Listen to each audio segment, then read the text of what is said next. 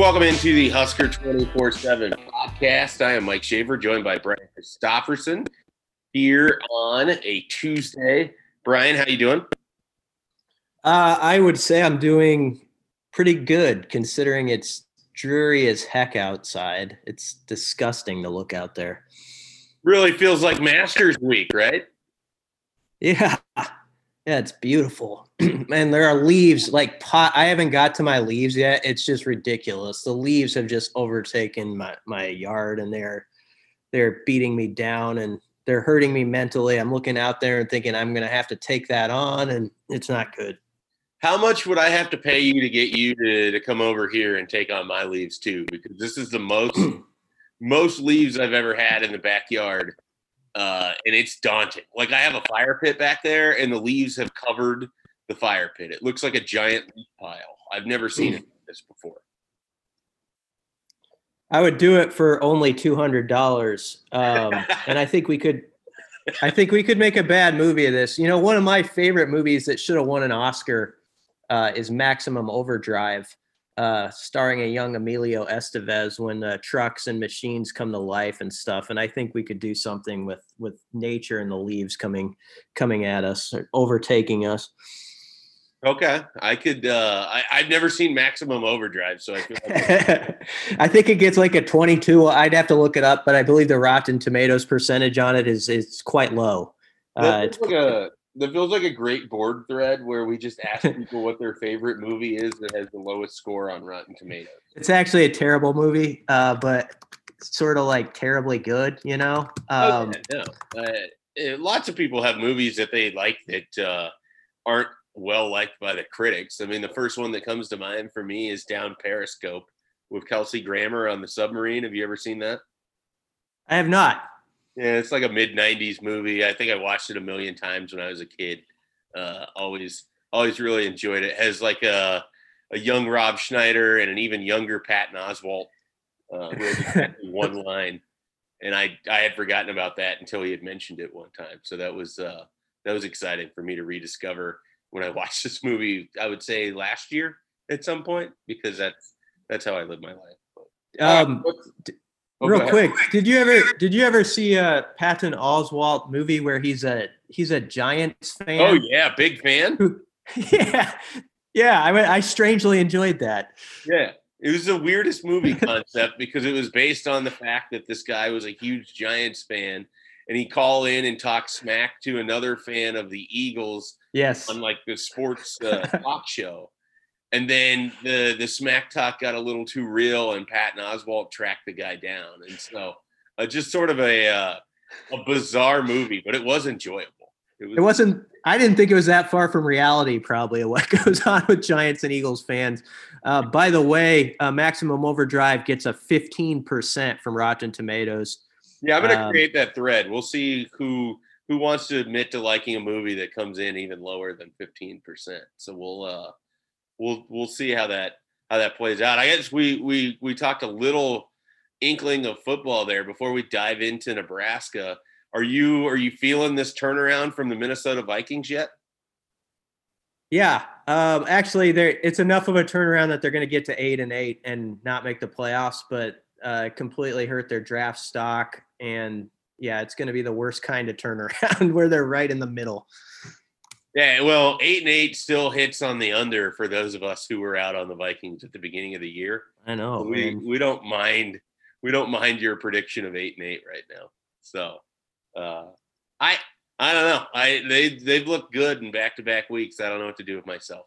They got the Bears this next week, so that'll go poorly for them. I feel like the Bears are Northwestern to the Vikings, Nebraska. That's how I feel about it when the Bears and the Vikings play. That's a pretty good comparison. Not great on offense, yet still find a way to win 17-13 or 21, something like that. That's a good connection. Both in the state of Illinois, both with groundskeepers that feel like their field should look like trash at all times. I thought it looked all right Saturday. Yeah, it did. I do have to be careful with that. For being an early November game, I've seen Ryan Field look in a lot worse condition than it has. So that's fair. All right, well, let's let's dive into this. So we've heard Scott Frost after the post game on Saturday.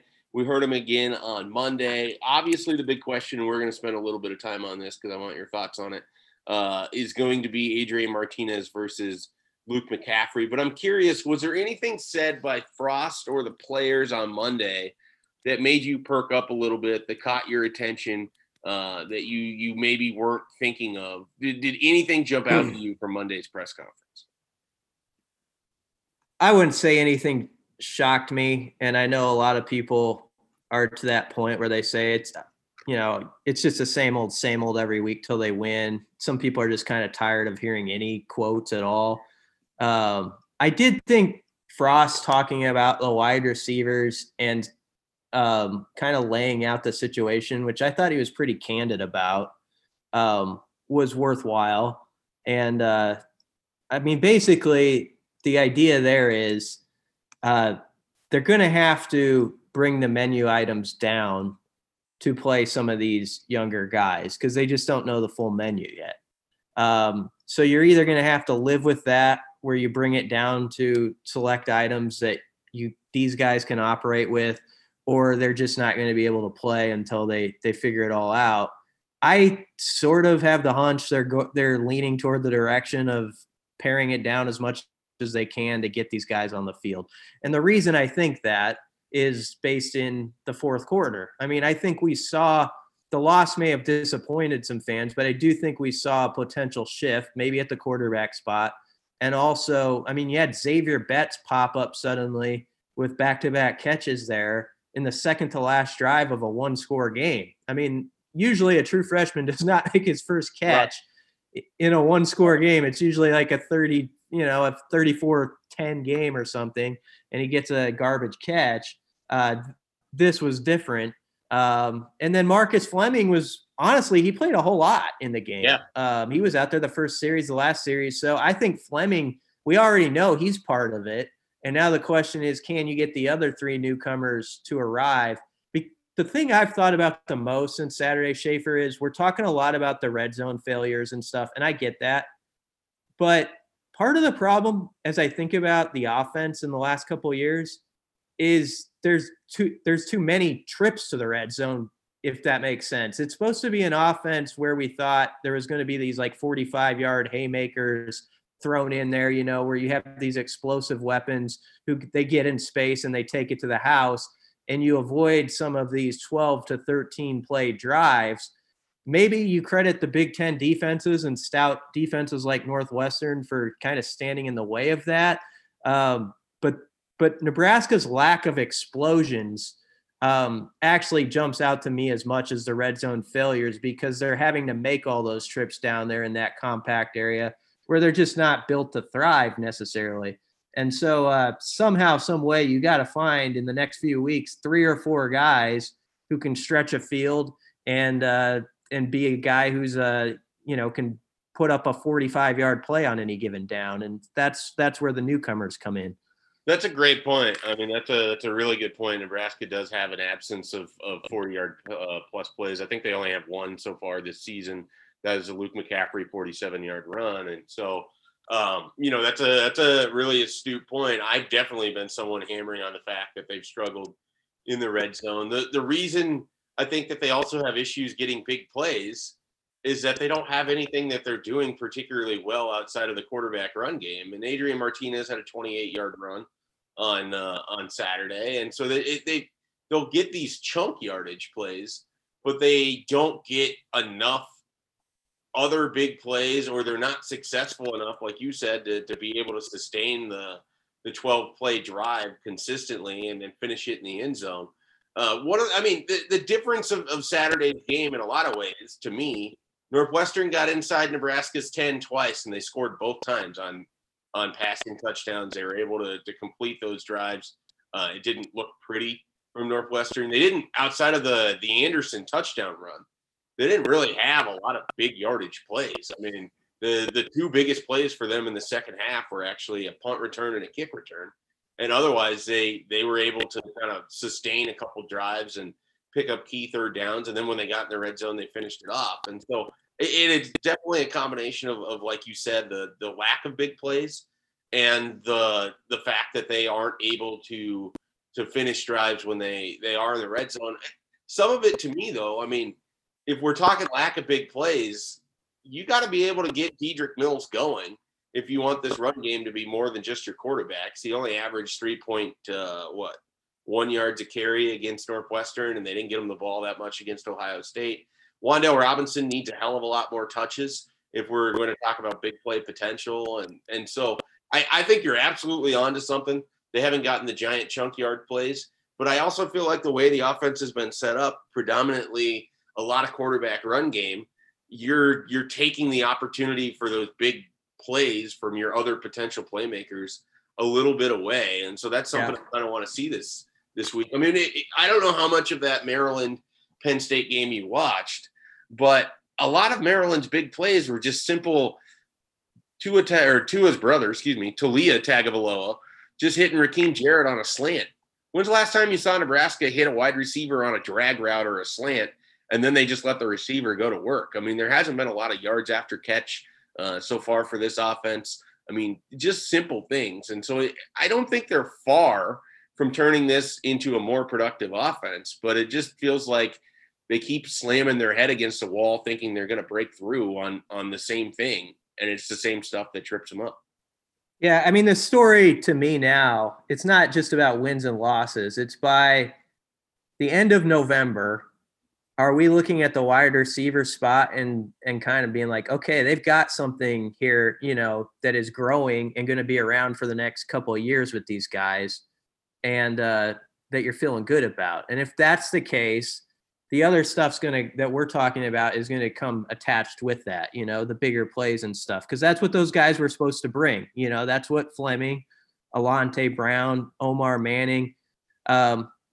Omar's an interesting story going forward. I didn't expect that he was going to be a big part of things Saturday. So I sort of didn't think that was a significant storyline, because I felt like the storyline was honestly that he was there. And now I think going forward, it's about, okay, what's he going to contribute now that he's been in practices consistently and all that stuff. So he obviously has to take off. But Xavier Betts, I think sometimes we always put Omar Manning first in that conversation. Xavier Betts is an impressive looking athlete. Yeah. And he's going to be here for multiple, he's got more eligibility ahead of him. So the fact that he was out there playing in that game at the end, I thought was that was a good sign amid the kind of ugliness of it. Let's kind of dive into this a little bit. Do you feel comfortable handicapping Luke McCaffrey, Adrian Martinez at this point, or do you think that it could go either way still on Saturday? Who's getting that first snap? I think it could go either way. I would sort of be surprised if McCaffrey didn't start, though. Sort of because this would be the second time that if they had a face-off, so to speak, that they went with Martinez in like where it's even Steven and then they pick Martinez, because they made that decision after fall camp. So I sort of don't think they're going to do the same thing. And also, Luke made a mistake there on the interception. There was a couple. That's why it's interesting to get coaches' feedback a couple days after, because Scott Frost said some things about the goal line stuff that was interesting. When they had it 1st and goal on the 2, they ran the ball with Dedrick Mills and he lost 2 yards. And a lot of people didn't like the call or whatever, but it just wasn't blocked well. And Travis Vokalek kind of looked like he messed up when you watched it back, because McCaffrey was pointing like he was supposed to block somebody. And maybe that was the case. But as Scott Frost explained it on Monday, that it didn't sound like Luke got him in the right set there. And he said, that's first year stuff. So all I'm saying is Luke's exciting and a thrill a minute. And I think provides a spark, but there are going to be things like that we don't notice right off the bat that coaches do, which maybe gives them some hesitancy where you're still figuring some things out. But the bottom line is Luke had made that mistake on the interception and they could have brought Martinez back in, with 2 minutes left. And so when they went with McCaffrey and then they drove it all the way down to the 14-yard line with him again, I sort of got the feeling that might transition into this next week. Yeah, I mean, I think you're right. I think we're probably seeing McCaffrey against Penn State. I do think people need to prepare themselves. Like this is generally what happens when there's a starting quarterback and he struggles, and people just assume the backup's going to be the magical answer. You hit on it. I mean, Luke McCaffrey's going to have his own struggles. He has just as many turnovers as Adrian so far this year, in less playing time at that quarterback spot. I think he's very exciting. I think that he processes and gets the ball out really quickly. But there's going to be some limitations to what Nebraska can do. But I do like the idea of just trying something, because I do wonder if they run Adrian Martinez out there and they struggle against Penn State, if you don't just lose a lot of the fan base for one, but also some of the guys in that locker room too. And they're going to say the right things publicly, but I think that they are ready for a potential change too. I mean, this is a team that has over 800 yards of offense through 2 games against Ohio State and Northwestern, 2 pretty good defenses, teams that might be playing each other in the division, winner championship game in Indy. And Nebraska only has 30 points to show for it. So I would imagine there's guys on that offense that probably are looking for something a little bit different. But just because it's different doesn't always necessarily mean it's going to go perfectly. And I'm glad you brought that up. And we will see. We'll get into Penn State. Obviously, we're going to have a hype cast later this week. We got another special guest joining us for the first time on it. But just kind of looking ahead to this Penn State game a little bit, BC. I mean, do you feel like Nebraska is going to be in this as well, or are you worried that they're going to get an angry Nittany Lion group on Saturday? I don't think it's in Nebraska's favor that Penn State's 0-3. I don't. I know some people see that and they're like, oh, okay, Penn State's really laboring, and they sort of are. But I feel like, as someone who knows recruiting as well as you do, that they have stacked up some pretty good athletes all over the field. And I feel like it's going to be a tough matchup. That honestly, they lost to Indiana in a game where they out-yarded them by like 300 yards. They lost to Ohio State because Ohio State's Ohio State. And then, they had a really kind of puzzling game against Maryland that makes you pause and say, what's going on there? Is James Franklin lost them? But I suspect they're sort of in that wounded animal territory. And I think that wounded animal spot is always makes for a dangerous team if they've got talent. So, honestly, I think Nebraska might be better off if Penn State were 2-1 coming in here than 0-3. That's sort of how I feel about it. But who knows? Maybe Penn State guys are like, we're not going to hit our goals this year. This year sucks. Let's kind of just wade through it. And if that's the case, who knows? But I do think, real quick, back to what you were saying about McCaffrey, I think part of the reason you got to maybe start him is because I think there's sort of a same old vibe in the air right now with Husker football. And the players certainly feel that in a community like this where football is so important. And I think the idea of, throwing McCaffrey in there from the start immediately kind of changes that narrative and that dynamic. You know what I mean? Like, sort of like, okay, it's here's something fresh. Let's see what happens. And that gives you a jolt. So I think for that reason alone, it's maybe worth it. Yeah, I agree with you. One of the things, I've been hard on Scott Frost coming out of this game, but I do appreciate that he was willing to change that up, that he was willing to try something different after that interception on what should have been a touchdown pass to Austin Allen. It was a good play call. It was set up. It just didn't get executed, and that's been too much of the problem for Nebraska, especially in the passing game this year. All right, BC, let's take a timeout. We'll come back. We're actually going to switch gears entirely. We're going to dive into a little local high school football. We are in the semifinals for the Nebraska State playoffs. A lot of upsets. 3 number 1 seeds knocked out on Friday. We will kind of dive into where things sit in some of the top classes, where Nebraska's commitments sit, which ones are still playing, which ones are out, and all of that stuff. So we're going to jump into that when we come back here on the Husker 24/7 podcast. Celebrate and save at Ashley's Anniversary Sale. With Hot Buys, your choice of colors starting at just $3.99. Ashley Sleep mattresses starting at $2.50. Plus, receive a free adjustable base with select mattress purchases. And shop top mattress brands like Stearns & Foster, Tempur-Pedic, Purple, and Beautyrest Black with 60-month special financing. Only at Ashley. Subject to credit approval. No minimum purchase required. Minimum monthly payment, down payment, tax, and delivery may be required. See store for details.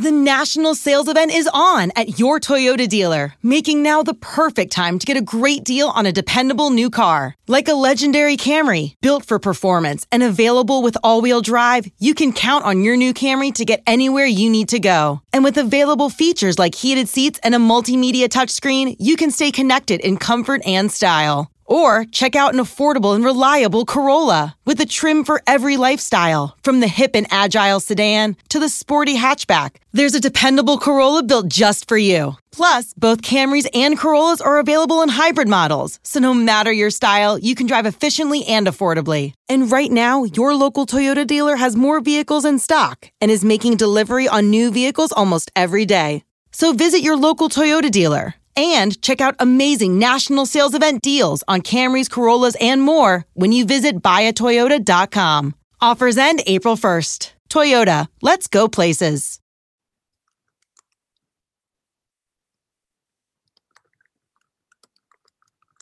All right, and we are back. BC, I know that you probably weren't able to follow it super close, but by now you know the news. Bellevue West, one of the top teams in the state, the returning state champion. What do you make of Bellevue West getting knocked out in the quarterfinals? This is as big of an upset as we've kind of seen in the high school playoffs in some time. To a team in Kearney, good team, but Bell West beat them 49-13 earlier in the year, and they lost. Not only did they lose, Kearney had the cojones, if you will, to go for two in overtime, put everything on the line on one play, and they were able to get it in the corner of the end zone.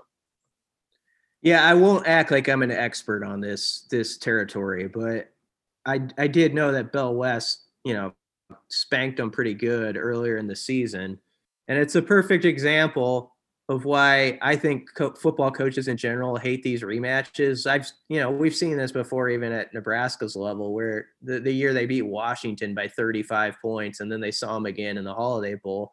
One team, even as much as their coaches are preaching to them, you got to be ready for this game. They're in the back of your mind, you're thinking we beat these guys 49-14, we can handle them. And the other side is like, we're better now. Let's show it. And there's sort of a mental edge, I think, that goes to the team that is trying to get revenge. So that's a heck of a win by Kearney. West Side still, to me, looks like the favorite. They've been a team on a mission all year. But I'll tell you what the Kearney thing did. It kind of disrupted it, because I would say that the Class A playoffs usually around here sort of follow the formula you expect. You know what I mean? Like, it always sort of, the puzzle it fits together just like you think it's going to. It's sort of like the NBA playoffs in a way. I think that, like, you kind of can project it sometimes almost before it begins on certain sides of the bracket. And so because of that, I feel bad for the Bellevue West kids and Michael Huffman, but that it does kind of spice it up a little bit that we actually had something that wasn't supposed to happen actually come true. Yeah, I mean, I think that, and I wrote about this, I just didn't think Kearney had enough offensive firepower. I mean, Bell West has some of the best playmakers in the state. The one question they kind of had was, can their quarterback be consistent enough? And they put up 40-some points. They just couldn't get enough stops, which is a little surprising because they had a pretty good defense too. And so he changes the dynamic of what Class A sort of looks like moving forward. And it opens the door for Teddy Prohaska and Elkhorn South. And I got to see Prohaska on Friday against Lincoln Southeast in a game that was really a mirror image matchup. Two teams that want to grind out against each other, that they just want to run the ball and they want to chew clock and they want to play good defense. They want to keep that game, inside of 20 points. Just because that's the way that they play. And so that's what, Elkhorn South, Lincoln Southeast looked like for most of that game until a couple mistakes from Southeast caught up with them. And one real big play from Elkhorn South was allowed them to kind of flip that. And I think they won 28-7, I think was what the final ended up being, but it was it was 14-7 all the way into the end of the third quarter, beginning of the fourth, and then a couple late touchdowns there. But it opens the door for Elkhorn South, a program that moved from Class B to Class A. They've got a bunch of talent on that team. You know, you've got a guy going to Northern Illinois and Makai Nelson Douglas. You got Teddy Prohaska on the offensive line, Isaac Zadika, that I think is people aren't going to like this, but I think he's a better technical offensive lineman than Prohaska is right now. I think Teddy has a long way to go to fulfill, the future cornerstone left tackle role that a lot of people expect for him, or maybe right tackle might be a better fit. But I think he's going to be a guy by the time he gets there, but he's still several years of learning how to play the offensive line position. And the great thing for a Teddy Prohaska, Brian, is that he's going to be entering the deepest offensive line room that we've seen in some time. So it's nice for a guy like that there's not going to be the expectation he has to be a starter in his first 2 years. And I think that's really going to help him out as he kind of learns going forward. So he's still in the mix amongst Nebraska commitments. And then you mentioned Omaha West Side. That means Colby Bretz is still playing, and he has been really good this year. The amount of people that I trust in the Metro that watch a lot of high school football, that have seen more Bell West than I have, are telling me that Colby Bretz has made a pretty phenomenal jump his senior year. And I know he was a guy that you really liked when you've seen him play because of his athleticism. And people are saying that he is looking better and better going forward. He's still pretty big. He's still a guy that's really sort of unique in how Nebraska is going to use him. I think he'll start in that kind of defensive back, outside linebacker sort of Venn diagram, and he's going to end up in one of those two spots. But I think Colby Bretz is going to, the further we get into this class and the closer we get to signing day, that's going to be one of those sneaky, really nice additions that Nebraska fans are going to love down the line. Well, as Coach at Westside said, Colby makes plays he's never seen in 25 years of coaching, at practice. Sometimes he'll do something where you're just like, wow, how did that guy do that? So he's definitely a freak athlete alongside Avante Dickerson. I mean, they've just got a nice tandem, and obviously their quarterback situation's pretty good too with Cole Payton. So, I mean, they're just a good high school team that thinks it's their turn. I feel like, Nebraska football's had that years back in their glory time when it was refuse to lose type seasons where they just thought it was their turn. And I feel like that's kind of where Westside is right now. I would pick them as the favorite still. They play Millard South, correct? I believe this week. Yep. That is accurate. Millard South and Bell West, Millard South and Omaha West Side should be a heck of a game. I keep thinking that the Millard South's offense is going to run out on it. And I actually like Creighton Prep to pull the upset this last week with AJ Rollins, who, when I first saw him, didn't have a catch in his game against Omaha West Side. He has really finished his senior season strong. Creighton Prep played pretty well towards the end. Alec Bullock's a teammate of his that I think a walk-on guy for Nebraska that I know they really like. And he's borderline to some of the people over there near a scholarship. I think they're going to try to get him in the fold. He had a great season. So those guys are done playing. James Carney, unfortunately, for Nebraska, and Norris, they're out after getting knocked out by Aurora here this last weekend. 5 over a 4 seed there. Norris had a really nice season. They kind of ran out of juice towards the end. I mean, they got beat up pretty bad by Waverly, almost lost to Beatrice, and then fell against Aurora. But he had another touchdown and a bunch of receptions. He had a statistically as good of a year as really any of Nebraska's commitments, save for maybe Thomas Fedoni. And I think James Carney, Brian, is going to be a player that is going to help Nebraska early in his career. The way he's built, what he did to put himself in position to be recruited. And then he just went out and produced, and he did it in every game. He did it against the best teams. He did it against the worst teams. He was always there, and he did it on both sides of the ball. I just think he's a good football player. And I think, again, another guy that Nebraska fans are going to be pretty excited coming out of this class. Carney is quite a story.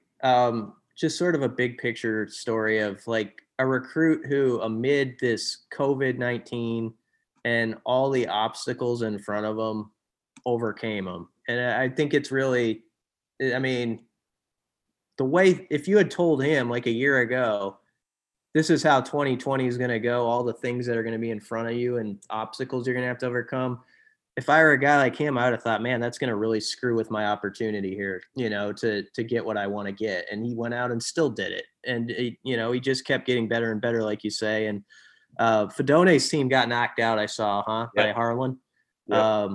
So that was interesting. And they lost in the quarterfinals. I did notice, Scott Frost had kind of a passionate moment yesterday where he was talking about the toll the losing takes on him, basically.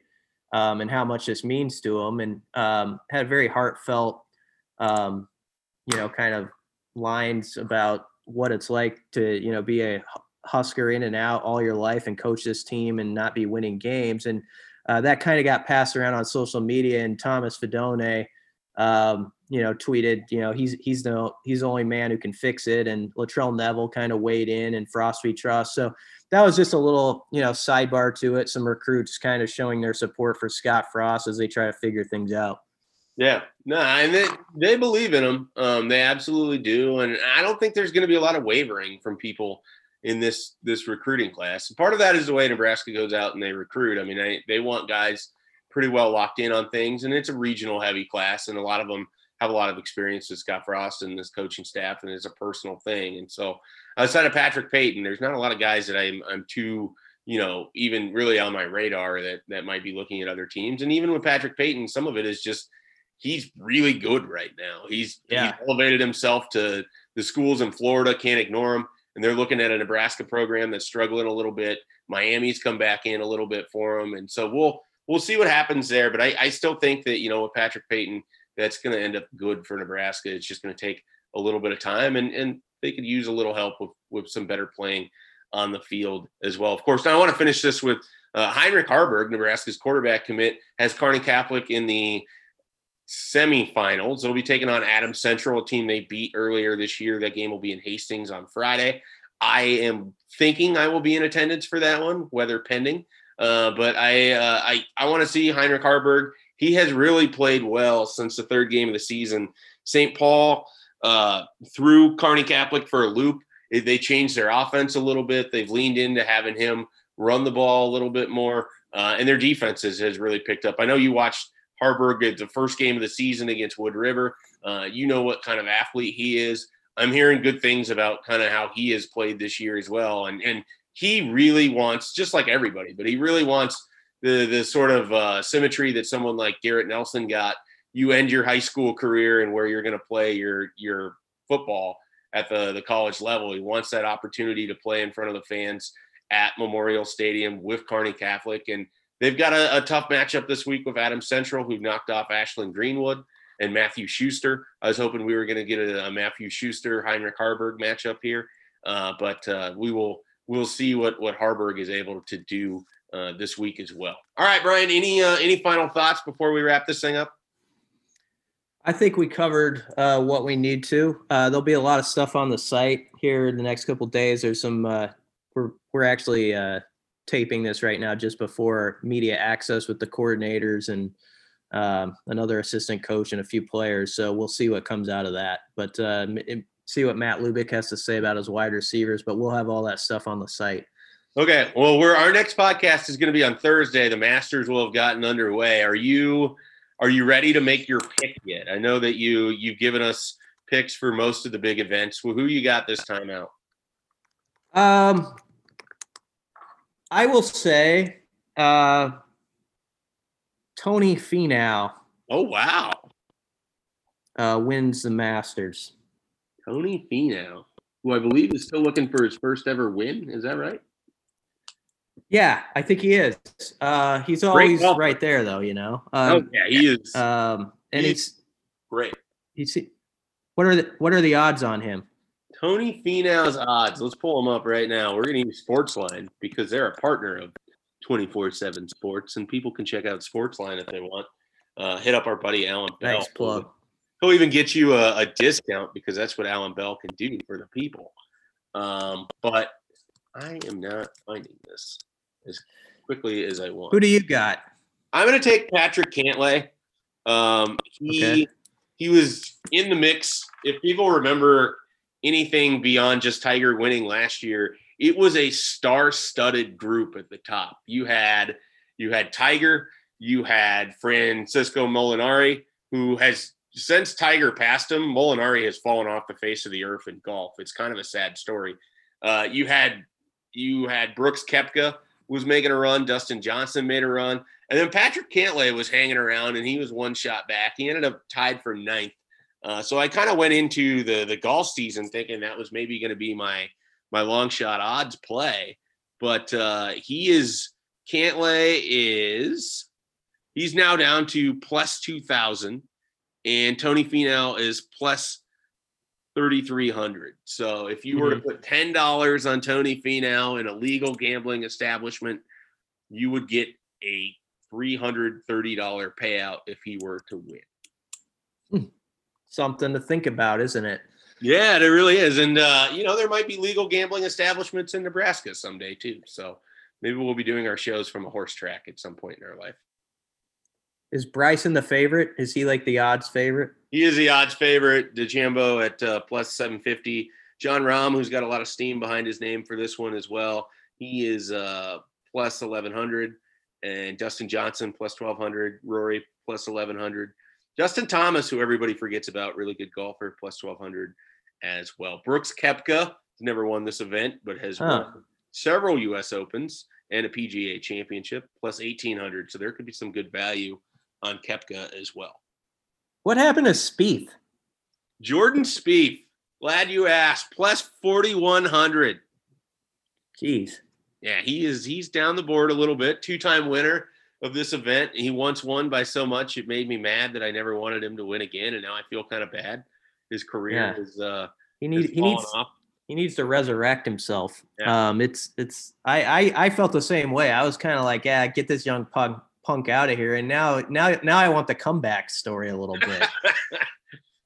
Look at us journalists always wanting our narratives. Or Ricky. I want Ricky to win one. Ricky is Ricky not on the board? I root for Tiger and Ricky. I know you don't like Tiger. I root for Tiger and Ricky. Those are my guys. I'm not a big Ricky guy either. He's plus 5,000. So because of the flat bill, or have you gotten over? No, I don't mind. I don't care how people dress for golf. I just got kind of tired of everyone calling him the next big thing because he kept finishing in the top 5, but then he never won. And so I got Fowler fatigue is what it was, really. That's more on me than it is on him, but he really hasn't followed it up with much. So I feel correct in my needless distaste for him. So that was a little bit of a Masters preview from people that generally don't know what they're talking about. So feel free to use our advice. We like Patrick Cantlay, Tony Finau, and I don't know. Is there another name you want to throw in there as well? You think Tiger could do it back to back, even though he hasn't played much? No, I don't. Although Tiger at Augusta, he knows it so well. He can scrap his way to the top 10 some years. Like there's been times at Augusta where he hasn't hit it well off the tee at all, and he'll scramble his way into the top 10. And I could see something like that, but that's the best I have for him, I think. Bucket list event for you? Yeah, it's not at the top because I think I think you would love it. Like you'd be like, man, I'm here. But honestly, like keeping track of the tournament while you're there, I think would actually be harder than watching it on TV. But still, yeah, I would love to go to it one time. A bucket list item would be actually playing the course. You know, when they used to like media guys used to have the raffle. I think even our local Tom Chattel, I think, got to play it once, if I'm not mistaken. I mean, that would be awesome. But and I always wonder what I would shoot if it was set. I think I would shoot 109. So I asked this question to some people on social media once, and they're like, "No, you'd shoot like 140." And I was like, I don't know if it would go that bad, but it would. I respect that it would be pretty ugly. Yeah. Well, maybe if you ever get the chance, what you want is a practice round, so then you don't miss any of the coverage. Yeah, exactly. We'll be able to watch Moving Day while we're writing our post game of Nebraska Penn State. It'll be going on Saturday as we're putting a bow on that one. Normally we're watching Brody Belt in the fourth quarter of the red-white game while that's going on. Yeah, different times. 2020, always keeping us on our toes. All right, well, this is the Husker 24/7 podcast. Be sure to check out all of our stuff at Husker 24/7. We got a lot of coverage. I've got some more recruiting stuff coming up, including some virtual visits Nebraska's having with 2022 recruits as they look to flip the page to the next recruiting cycle. We'll be back on Thursday with another podcast. Perhaps we'll have Michael Brunts join us if he's not too sick from eating all the pimento cheese sandwiches that he has during Masters Week. And we will have a Hypecast on Friday as well. So plenty of content coming your way as you get prepared for Nebraska Penn State. Old Man Winter here. If I had it my way, it would stay winter all year long. Short days, wind chill, black ice, and a good polar vortex. Oh, heaven. Wait, is it getting warm in here? Your cold snap is over, Old Man Winter. Spring has arrived. Spring. Spring is here, which means it's the perfect time to get away in the Hyundai you've always wanted. Visit the Hyundai Getaway Sales Event, where you can get great deals on all of our award-winning Hyundai models, like the tech-filled Tucson and Kona, as well as the spacious Palisade. Enjoy wherever you go with the peace of mind that comes with America's best warranty and 3 years or 36,000 miles of complimentary maintenance. But hurry in, these deals won't last. Add more joy to your journey at the Hyundai Getaway Sales Event. Now get 0% APR or up to $1,500 bonus cash on the Hyundai Tucson. Now, during the Hyundai Getaway Sales Event. Offers end soon. Call 562-314-4603 for details.